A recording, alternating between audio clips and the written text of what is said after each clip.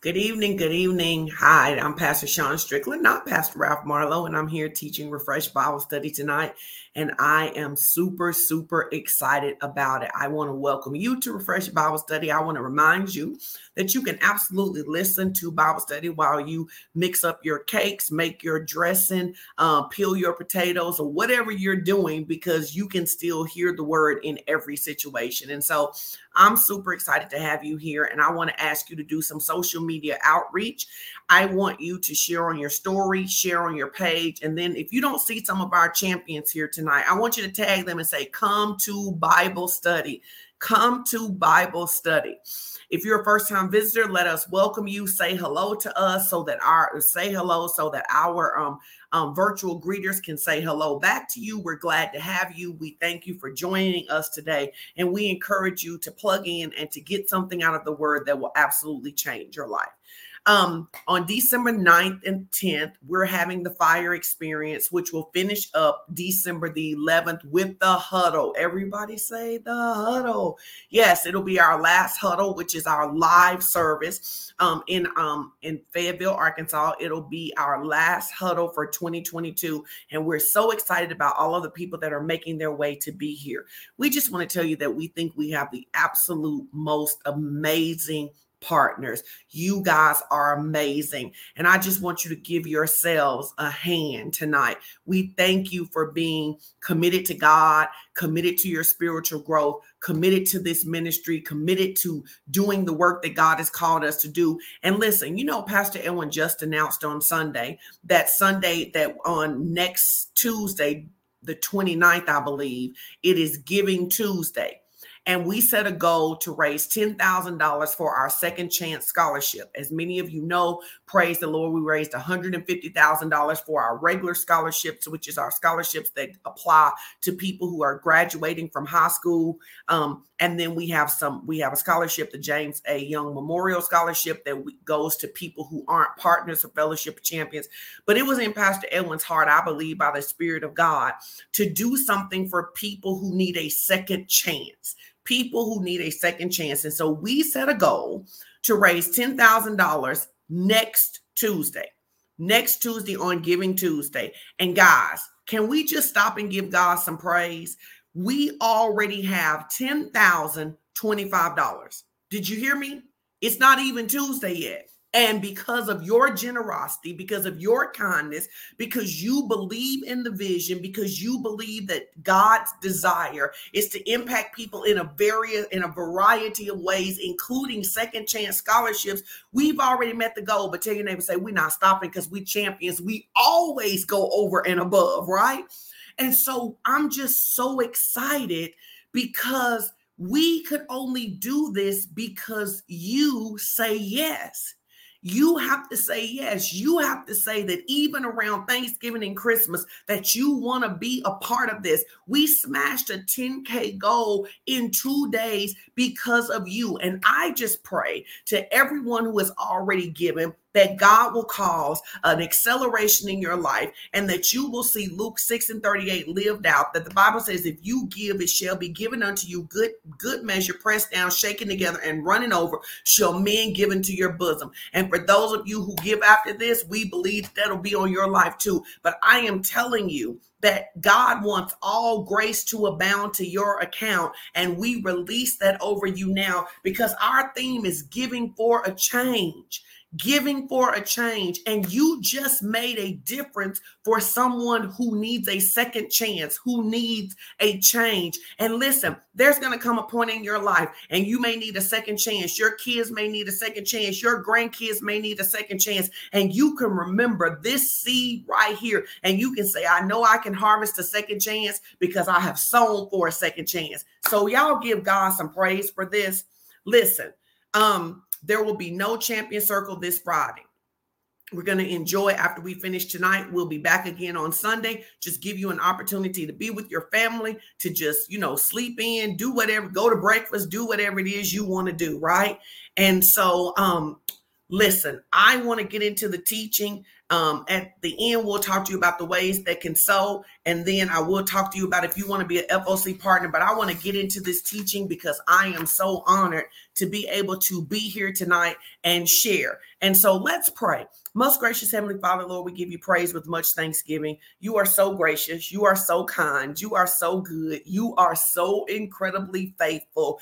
And for this, we give you praise. We just say thank you, thank you, thank you, thank you, thank you. You are such a good God. We thank you for Jesus. We thank you that we are filled with the Holy Spirit. We thank you for your word that instructs and guides us. We thank you for this church and all of its partners and all of its pastors and leaders. Lord, we just thank you for the communities that we live in. We thank you for the jobs that we have. We thank you for the provision. We thank you for warm houses. We thank you for our automobiles. We just thank you that you are good to us. And we bless you and we honor you. Listen, I want to give you one more chance. You need to tag all of your champion partners on here. Put this on your page because I am telling you tonight's teaching is going to be a powerful teaching that I hope inspires you to think about really how obedience protects your freedom, protects your victory, and protects your future. So how obedience protects your freedom, protects your victory, and it protects your future. All right. So let's go. You know, it has always been the will of God for us to live days of heaven on earth. You can go back and look at what God did from the beginning when he creates this garden, and this garden is filled with lush plants, and it's filled with 4 streams, and it's filled with just everything that man would need in order to live a good life. And God creates the garden first, and the garden is beautiful, and the garden is self-sustaining, and it has everything that Adam could ever need. And then he creates Adam, and he puts Adam in this garden with him, and he says to Adam, he says, listen here, you're created in my image, and I have empowered you to be fruitful. I have empowered you to multiply. I have empowered you to replenish. I have empowered you to subdue, and I have empowered you to have dominion. What he was really saying to Adam is that you see this thing I have created. I have given you the ability to expand this creation. I have given you everything you need in order to make this garden that I have created, in order to cover the entire earth with this kind of goodness, with this kind of provision, with this kind of life. Why did he do that? Because God loves us, and God has always wanted a family, and he has always wanted his kids to look like him. Now, I laugh and joke about this all the time because there are many people who are like, they call their kids mini-me's even though their kids don't look like them. Why? Because they are desperate for something in that kid. So to be able to say, oh, that's your mama, that's your daddy, right? So God expects us to look like him. Now, we all know the story. We know that Adam sinned. We know that it created a big mess. But one of the things I want you to pay attention to is that God already had a plan. Tell your neighbor, say, God always has a plan for your recovery. God already had a plan. In Revelations 3, it tells us the lamb was slain before the foundation of the earth. What was he saying? He was saying, listen, I'm going to create these people in my image, in my likeness. That means they're going to have the ability to choose. But just in case they don't choose me, what I'm going to do is I'm going to set up a plan for their recovery. And that plan is Jesus. So before Jesus ever gets to Galilee, to Nazareth, to Judea, and goes to the cross, he is already established in the spirit realm in eternity that he will be our solution for the issue of sin that we have, so we can get back to living this life God wants us to have, right? Because God always has a plan for our recovery. But before we get to Jesus, what we find out is that God was always interested in bringing a people into the best life they could live, even before Jesus had come to the cross. If you look at Deuteronomy, if you look at Numbers, if you look at the Old Testament, if you look at Isaiah, there is this common thing where God is saying, do it my way and you'll live the good life. Do it my way and you'll live the good life. Do it my way and you'll be in a land of milk and honey. Do it my way and your enemies will not be able to stand up against you. Do it my way and you won't be sick. Do it my way and you'll prosper in every season. He has always been saying to his kids, turn from doing your own thing and do it my way. Now, one of the reasons I love teaching Bible study and teaching on a Wednesday night like this is because nothing has changed my life more than the word of God. It is one thing to accept Jesus as your personal savior, but that's just the entryway. That's just access into the kingdom of God. Even after you get filled with the Holy Spirit, you are empowered to live right. But do you know what you need then? You need the word of God so that you will know how God wants you to live. You will know what you can have faith for. You will know what your victory should look like. You will know how to overcome storms. And so I just love the word of God because the word of God is a manual for whatever you need to be successful in life. In fact, God says to Joshua, he says, if you meditate on this word day and night, you are going to make your way prosperous. Many people are looking for so many ways to make themselves prosperous. But the Bible says if you will meditate on this word, think about what I'm telling you. Think about the instructions that I'm giving you, purposing your heart to do them. If you will do that, you will make your way prosperous and have good success. So scripture continuously tells us that God's desire is for us to live days of heaven on earth. But how many know that God has a way that has to be done? Because God is holy and God is righteous. He's not going to deny himself. So he says, obedience is your access into all I have for you. Now, I know a lot of people would say faith is your access, but you can't be in faith if you aren't in obedience. Faith is not just words. Faith is not just an emotion. Faith is being so reliant on God that you will do what he says. And so I want to get into some scripture tonight that I think will really bless you. Man, I'm so excited about this. And the first one is Matthew, the 22nd chapter, the 37th through the 40th verse. A very, very familiar passage of scripture. If you just read, we're looking at it out of the Passion. But if you just read a couple of verses up, it'll tell you that they had gotten together and they wanted to trick Jesus. They were all raised looking for a way to trick Jesus. And so they asked Jesus, they said, what is the greatest commandment? And he answered them and he said, love the Lord your God with every passion of your heart. That's the Passion Translation. That's good. Love the Lord your God with every passion of your heart and with all of your being and with every thought that is within you. That is the great and supreme commandment. Can we just read that again? That's so good to me. He says, when they asked Jesus, what matters most? He says, love the Lord your God with every passion of your heart. So then the first self-reflection question tonight is every passion of your heart devoted to loving Jesus. I know you read your Bible, but I'm talking about, what about that desire to clap back? Is your passion for clapping back more important to you than pleasing Jesus? Is your passion to eat whatever you want to eat more important than pleasing Jesus? Is your passion to sleep with whoever you want to sleep with more important than loving Jesus? He says, love the Lord your God with every passion of your heart and with all of the energy of your being and with every thought that is within you. This is the great and supreme commandment. There's nothing left. He says, love him with everything that you have. Give him everything that you have. He says, and the second one is like it in importance. You must love your friend in the same way that you love yourself. Contained within these commands, you will find the meaning of the law and the prophets. Basically, what God is saying is that there is a lot of stuff that automatically gets eliminated from our life when we choose to live from this place. When we choose to live from this place, what does that mean? There are some things I'm not going to do when I'm loving God with all of my being. But there's some things I'm not going to do when I'm loving you with all my being. So here's an example. The Bible says fornication is a sin against the body. So if I really love you, I won't ask you to fornicate. I won't put you in a situation to fornicate because I don't want you to sin against your body and I don't want you to sin against God.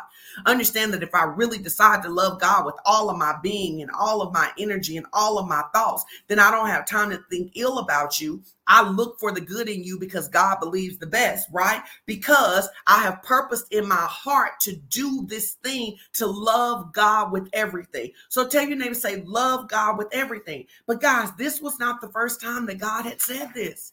This was not the first time that God has said this. So we're going to look in Deuteronomy 6, a couple of scriptures, Deuteronomy 7, a couple of scriptures, and then one verse in Deuteronomy 8. And I just want us to walk through this because God has a plan for our victory. God has a plan for our expansion. God has a plan for us to live the good life, but he also has a way that works, that we love him enough to do it his way, and we trust him enough to do it his way. So let's look at Deuteronomy 6, 1 through 7. It says, now this is the instruction, the laws and the precepts which the Lord your God commanded me to teach you, that you might do them in the land to which you go to possess it, that you may reverently fear the Lord your God, you and your son and your son's son, and keep all of his statutes and his commandments, which I command you all the days of your life, that your days may be prolonged. Hear therefore, O Israel, be watchful to do them, that it may be well with you, and that you may increase in exceedingly, as the Lord, the God of thy fathers, has promised you in the land flowing with milk and honey. Hear, O Israel, the Lord our God is one Lord, the only Lord, and you shall love the Lord your God with all of your mind and heart and with your entire being and with all of your might. Oops, we see that again. So when Jesus says it in Matthew, it's not the first time it's been said. It says, and these words which I am commanding to you this day shall be first in your own minds and hearts, and then you shall whet them and sharpen them so as to make them penetrate, and teach them and diligently and impress them diligently upon the minds and the hearts of your children, and shall talk of them when you sit in your house, when you walk by the way, and when you lie and when you rise up. Now let's go back to verse 1 and let's look at what he's telling us here. It says the instructions, teaching the word is a commandment. He says, I command you to teach the word. Why? So they will know what to do in the land which you go in to possess. Now, we could compare that as being born again. The Bible says, if any man be in Christ, he is a new creature. He is a new creature, so we're going into a new land. So then someone has to teach you the word so you know the instructions, the laws, and the precepts so you can do them in your new land. Think about it like this. The Bible says in Colossians, we were translated out of the kingdom of darkness into the kingdom of God. So the teaching of the word is so we know how to live in our new life. Does that make sense? Y'all tracking with me? The teaching of the word is so I know how to live in my new life.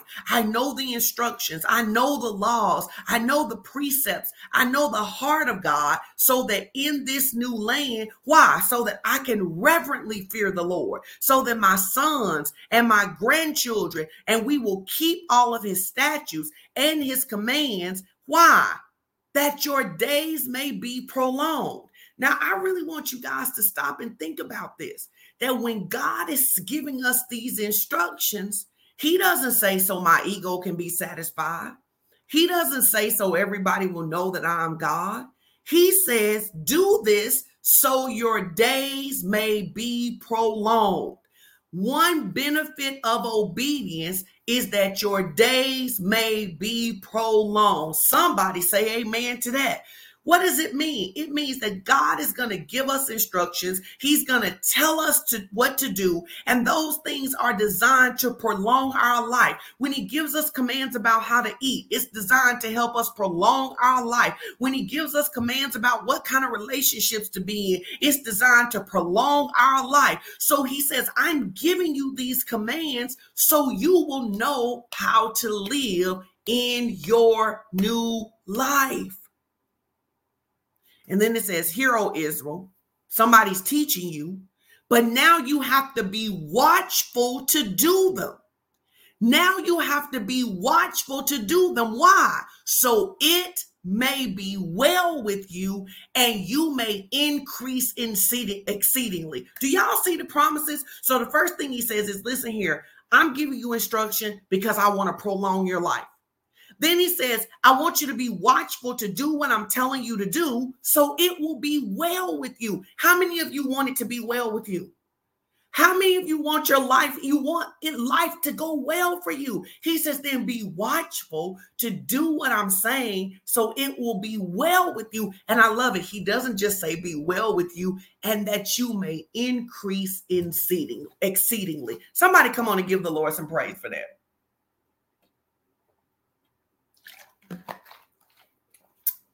Literally, God says, I'm giving you instruction because I want you to live your best life, and your best life is found in obedience. So I'm giving you instruction so it will be well with you. Your life will be prolonged and you will increase exceedingly, not just a little bit of increase, but increase on top of increase on top of increase in wisdom, increase in understanding, increase in character, increase in favor, increase in right living, increase in your finances, increase in your health.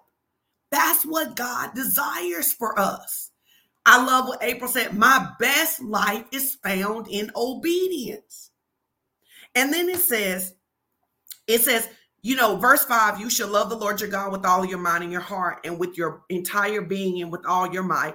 And then it says, these words I am commanding you to this day shall be first in your own minds and hearts. So I plant it in myself first, and then I give it to my children. But plant it, establish it in my own heart.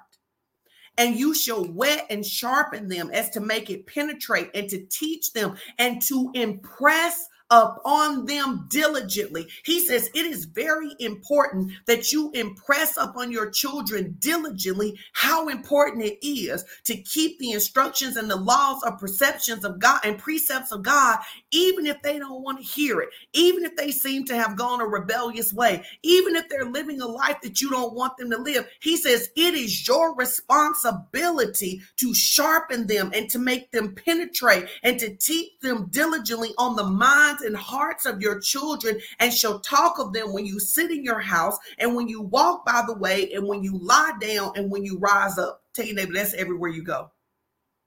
Literally, if you keep reading this chapter, he says the word should be on your doorpost. The word should be in between your eyes. Literally, you should be meditating on the word of the Lord everywhere you go. Why? Because you don't sin against him. So that you don't forget what he's promised you, so that you can give it to other people, right? Now let's go to Deuteronomy 7. Deuteronomy 7, 1 through 6. It says, when the Lord your God brings you into the land which you are entering to possess, and has plucked away many nations before you, the Hittites, the Girgashites, the Amorites, the Canaanites, the Perizzites, the Hivites, the Jebusites, 7 nations greater and mightier than you. And the Lord your God gives them over to you, and you smite them, and then you must utterly destroy them. You shall make no covenant with them or show mercy to them. You shall not make marriages with them, and your daughter shall not give to your daughter you shall not give to his son, nor shall you take his daughter for your son, for they will turn your sons away from following me, that they may serve other gods. So the anger of the Lord will be kindled against you, and he will destroy you quickly. But thus thus shall you deal with them. You shall break down their altars and dash into pieces their pillars, and hewn out their Asherim, the symbols of the goddess Asherah, and burn their graven images with fire. For you are a holy, set apart people to the Lord your God, and the Lord your God has chosen you to be a special people to himself out of all the peoples on the face of the earth. Now you may be thinking, hold on, Pastor Sean, what in the world does this have to do with what you're saying to us? As born again believers, the Bible says we are a chosen generation, a holy nation, a peculiar people. It says God has chosen us and set us apart. He has set us apart and sanctified us. That means we should not live like everybody else. Can y'all put that in the comments? I do not live like everybody else. I do not live like everybody else. But I want to go back to verse 1 because I think this is so important. And I want you to think about this parallelly. He's talking to the children of Israel about coming into their promised land. But I want you to think about this, you accepting Jesus and entering into the kingdom of God. And he says, when you've been translated out of the kingdom of darkness into the kingdom of his dear son, when the Lord brings you into the land you are entering to possess. You are here to possess the kingdom of God, and has plucked away many nations before you. He names them: the Hittites, the Girgashites, the Amorites, the Canaanites, the Perizzites, the Hivites, and the Jebusites. These nations were greater and mightier than you. Now I want to stop and I want to lay this on top of salvation. When God delivered you from, insert whatever the sin was, lying, gossiping, sexual sin, greed, selfishness, offense, unforgiveness, these things were greater and mightier than you, but God delivered you. Say, I'm delivered. He says, God delivered you. And then he says, and when the Lord gives them over to you, meaning he delivered you through the Lord Jesus Christ, what used to dominate you, you now have the authority to dominate because you're filled with the Spirit of God. What used to dominate you, you have the authority to dominate. But I really want to look at this right here. He says, and when the Lord your God gives them over to you, and you smite them, and you utterly destroy them, and you shall make no covenant with them or show mercy to them. Guys, the Lord is saying, if you want to possess everything in this life he has for you, you have to stop making covenant with what you've been delivered from. He says, listen, he says to them, he says, guys, I'm bringing you into this land.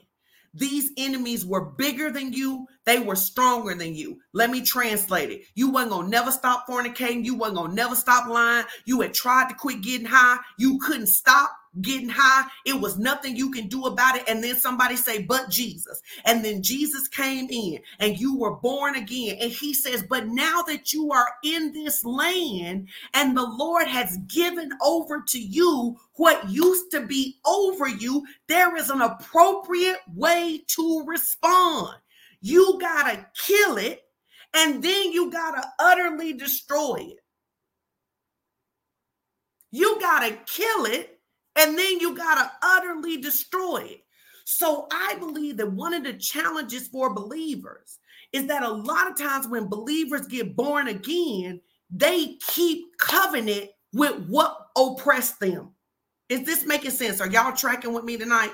They keep covenant. So it's like, okay, I'm born again now. I'm going to heaven now. Maybe it was like, oh, you know what? When I couldn't stop drinking, but now I'm doing better. So I'm going to get me a little wine every once in a while. They make covenant with the things that God told them to kill. Do you have a covenant with something God told you to kill? Selah. Do you have a covenant with the mindset that God told you to kill?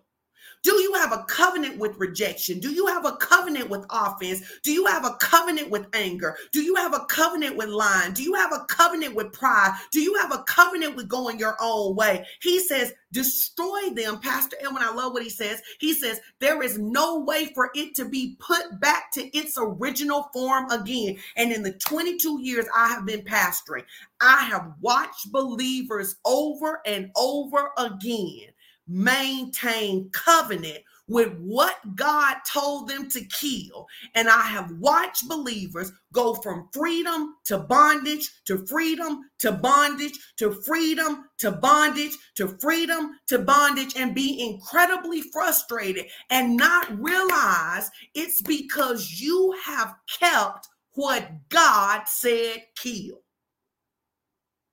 Let me tell you something. If you keep what God said kill, it will always come back with the intent to destroy you. Now, I think it's very interesting in the rest of this verse, it says, you shall make no covenant with them, and you shall show no mercy to them. Show no mercy to them. Show no mercy to them. That's I put an error in that. It says you shall make no covenant with them or show mercy to them. Do not show mercy to them. What is showing mercy to something? Can y'all give me some examples of what it would be like in a modern day? Because we don't live in that day. What would it be like to look at your own life? Where do you show mercy when God has said kill it? Sometimes it's a person that God has told you should not have access to you anymore. And you say things like, I don't want to be mean. I don't want them to think I'm better than they are. But God told you that your connection with them is how you kept ending up in bondage. Maybe it's something like God told you not to drink, but you like it. Drinking ain't a sin. And I want to tell you this, drinking is not a sin, but if God tells you not to drink, it becomes a sin for you. And many times what will happen for us is that God will tell us not to do something in order to preserve our life. And we will allow our flesh, we will allow our own desires to pull us back, because this is what the Bible tells us. We can say we can say, hey, I did this because of peer pressure. I did this because I grew up in the country. I did this because I grew up in the city. I did this because I grew up in the hood. Whatever you say, but at the end of the day, the Bible says we are all drawn away by the lust of our flesh. Because at the end of the day, we don't let anybody talk us into doing what's not in our flesh to do to begin with.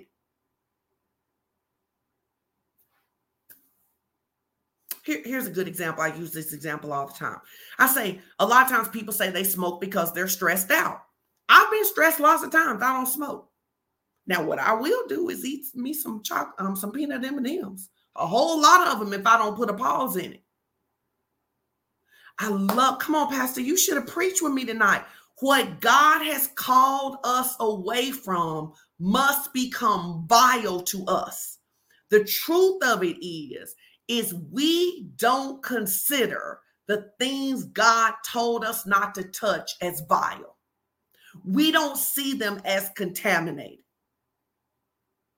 Now, y'all, come on, y'all help me preach this thing. Just look at your own life. God told you not to date that person. The Bible told you that you weren't equally yoked. God told you not to take that job, not to move to that city, not to get that car right now. You have to see what God has told you not to touch as vile. You have to see it as contamination. You have to see it as trash. Now, I'm not saying we see people as trash. I'm saying we have to see that when God has told us a relationship is not good for us, then we have to keep the appropriate boundaries up so that we never go back there again. And then if we look at this, what do we need to do? He says, you must smite it, and then you must utterly destroy it. Y'all, just stop and think about this. What's the difference between smiting it, which means to kill it, and utterly destroy it? Because I think sometimes people do kill it, but you don't realize that your flesh got to be killed every day. And because you didn't utterly destroy it, has anybody ever had something come back on them has anybody ever had something come back on them that you know you got free from and you're trying to figure out how it got back on you? I guarantee you, if you look back, you start letting your boundaries down. I guarantee you that whatever God had you doing in the beginning to be free, you thought you had been saved long enough. You thought you had enough mastery, and you went from relying on obedience to relying on self-will. You have to keep the boundaries. You have to keep the boundaries. I want you to think about it like this. If you found out there was a rattlesnake in your house, would you let the boundaries down until the rattlesnake was out? You would not let the boundaries down. Why? Because you see the rattlesnake as a danger to you. The problem is, many times we don't see what God told us know about as dangerous to us. We think, oh no, I got that. Oh, I talked to them 2 or 3 times and did nothing happen. And you're like, oops, I did it again. I don't know how I ended back up here. Stop and think about this. You know, we used to say all the time that whatever it takes to get free is what it takes to stay free. And the enemy tries to lull you into this pattern. He tries to lull you into this pattern to say, now, Courtney, you've been saved a long time. Now you should be able to manage that. Now, Tina, you ain't just got to do that no more. I mean, you ain't got to have such strong restrictions. And that's why it's called backsliding, because most of us don't jump back into danger. We slide into danger because we don't have appropriate boundaries. Ask your neighbor, say, check your boundaries. Tell your neighbor, say, check your boundaries. Check your boundaries. I wish somebody would be bold enough to be today like, here's the thing God told me to put it back. I've got a boundary up about this, right? Then it says you shall not make marriages with them. Let me tell you something. Whatever you marry, I don't just mean people. Whatever you marry, whatever you join covenant with is going to influence you. Whatever you join covenant with is going to turn your heart from God. If you join covenant, because the only way I can be in covenant with something that's anti-God is for my heart to be turned from God. It's why I say, guys, man, if being with them means you can't sit and listen to the word no more, you already know you shouldn't be with them. If being with them makes you leave the service before people, it's time to get hands laid on, you already know.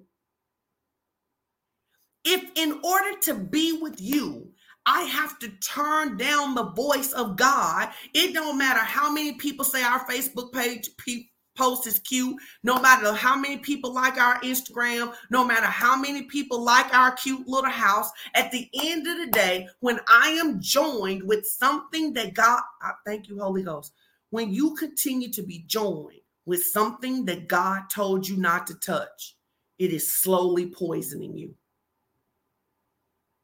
It is slowly poisoning you. And God does not want you to die from poison, but certainly not poison you're inflicting on yourself with disobedience. Is this making sense?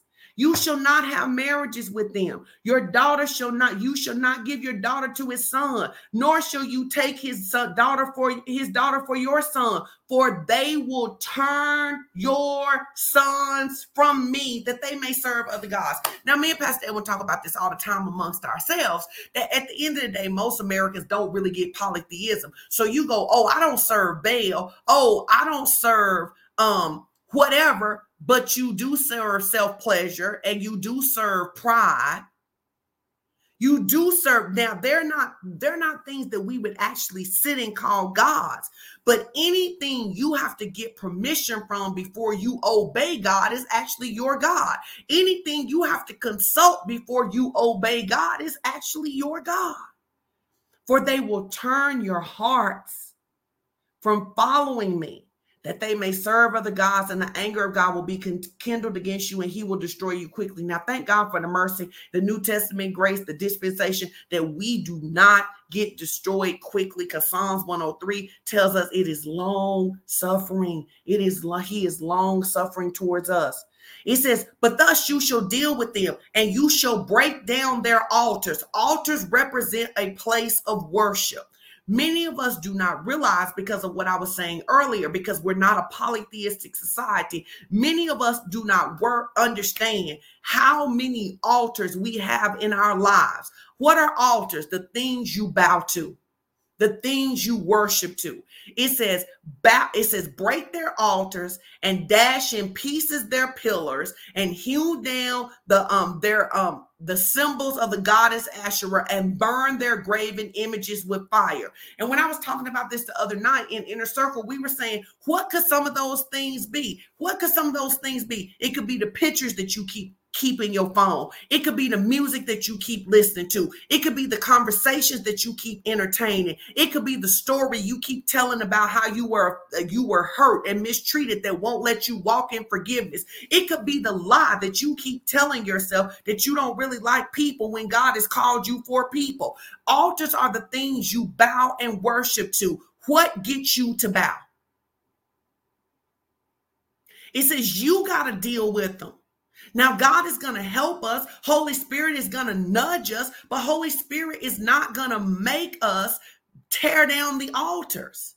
Just like God didn't make them tear down the altars. He says, if you want to live in this land in peace, it's some things you got to tear down. Tell your neighbor, say, if you want to live this life in victory, it's some things you got to tear down.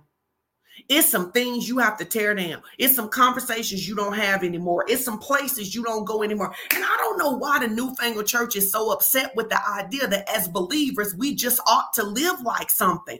But this isn't live like something. So, live like something and don't get anything out of it. This is live like something so your days can be prolonged, so that it can be well with you, and so that you can increase exceedingly. That's a too good to be true deal. Some of you have to tear down the place that your children hold in your heart.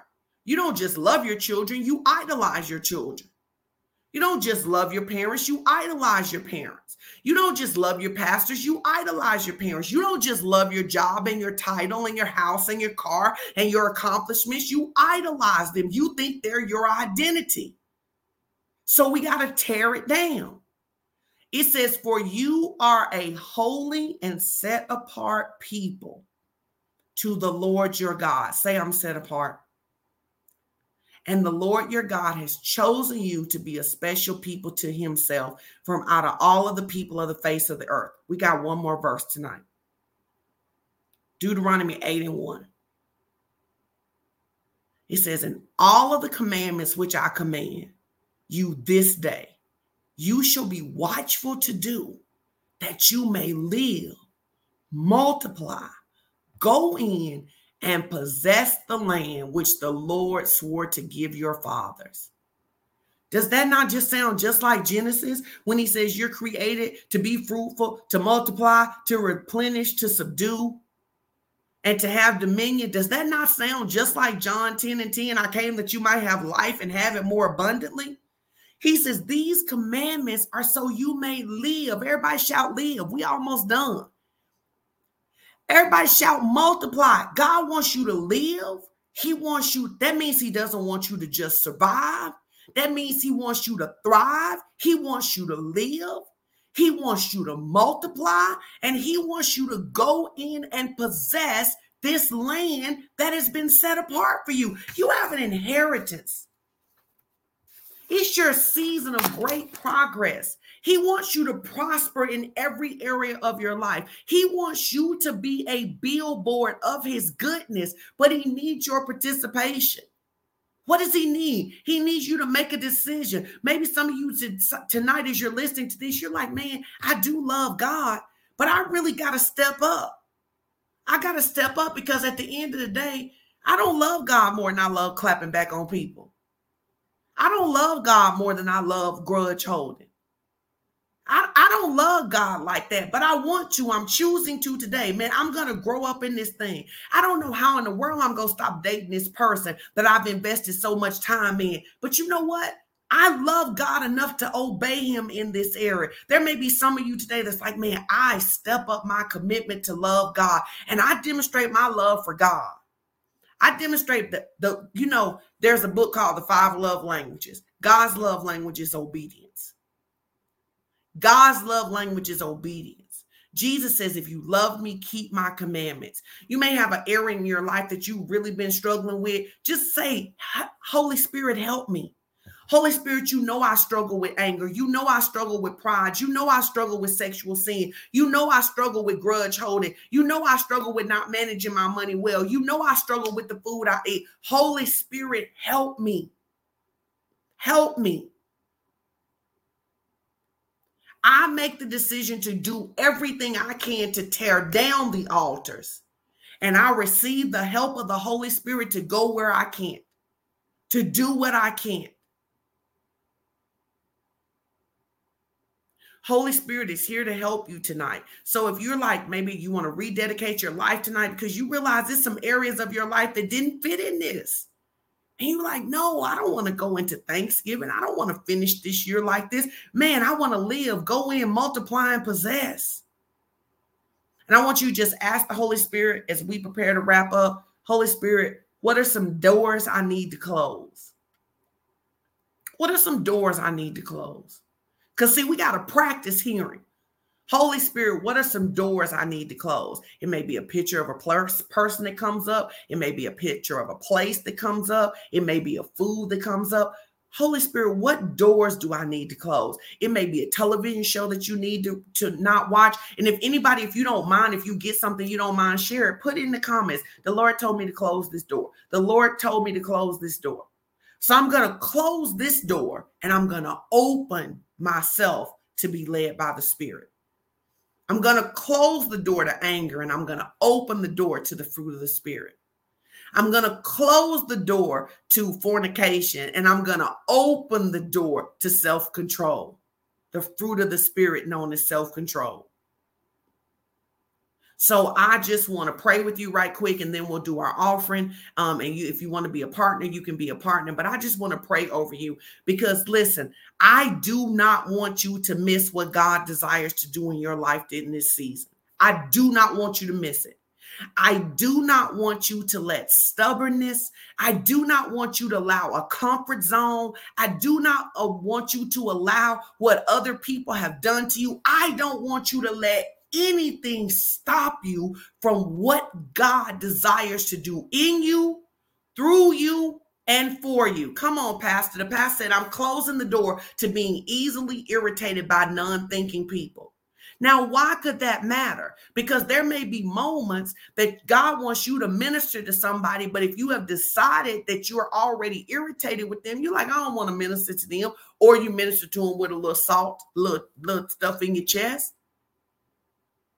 Who else has something that you're like, the Holy Spirit is saying to you, I need you to bring this thing to me. Here's an altar that you need to tear down. Here is a place that you need to tear down. You need to close the door. You need to stop giving yourself permission to come back.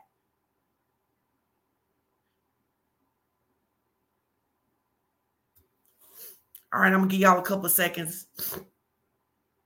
Well, I'm going to pray and then y'all put y'all answers in there and then we'll finish.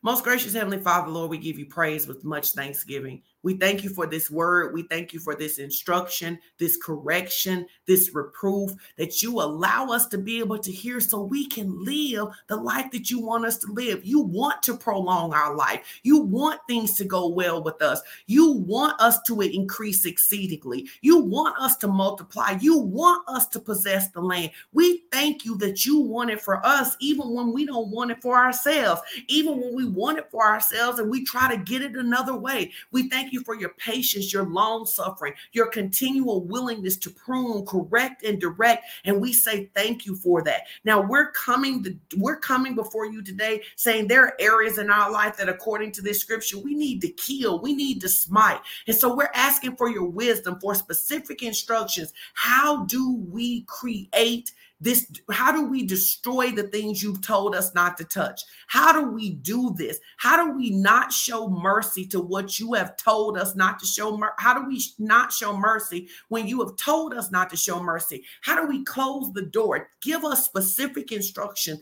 Give us plans. Give us directions, and we will obey you quickly. We thank you that you're so mindful of us, that you never abandon us, that you don't forget about us, and that all your plans for us are good. We thank you that even when you correct us because you love us. We bless you and we honor you in Jesus' name. Amen.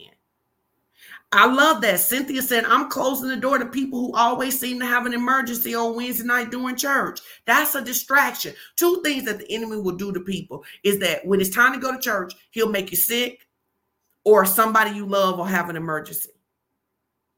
Courtney says, I'm closing the door to impatience and nonsense. Tara says, I'm closing the door to familiar peer pressure and opening the door to abundant peace and freedom. Ooh, a lot of y'all closing the door to being irritated. Good job. Good job. LaTanya said, I'm closing the door to fear. Listen, now we got to go and put the work in. What are the boundaries that I need to have in my life? What do I need to do to honor you in this area, God? And so listen, if you want to give tonight, listen, I know that you want to give to this Giving Tuesday. If you go to Givelify, Pushpay, Titherly, you will see that there is a fund set up that you can give to that. You want to bring your tithes, you want to bring your offering, because something supernatural happens when we give. I told you guys on Sunday that the tithe is how we prove God, and seed is how he proves us. I am telling you, God wants you to be blessed. I am telling you, he is already prepared for your provision. I am telling you that he has favor and wisdom and doors for you. I am telling you that he is not withholding any good thing from you, but you got to be like Joshua and Caleb. You got to say, we can take this land, and then you got to be like the prophet Elijah, and you got to say, I am killing and getting rid of everything in my life that should not be. I'm closing the door to access. I'm closing the door to people who should not be around me. Not that I don't love them, but because I'm choosing to love and honor God with my life. I love you guys so much. Thank y'all for hanging out tonight. If you want to be if you want to be a covenant partner, there is a link that they're going to put on the screen. I personally think this is a super dope church. I think this is a church that will cause you to walk in love. If you let us, we'll teach you how to walk in love. We'll teach you how to develop your faith, and this will cause you to have prosperity in every area of life.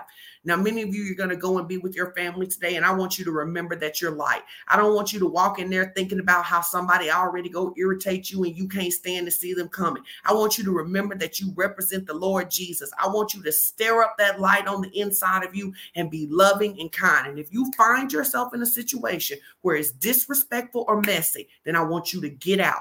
Do not get caught up in old cycles. Do not disrespect and dishonor God trying to go back to something that's familiar. Have a great day tomorrow. Give God lots of praise. Don't eat so much that you make yourself sick.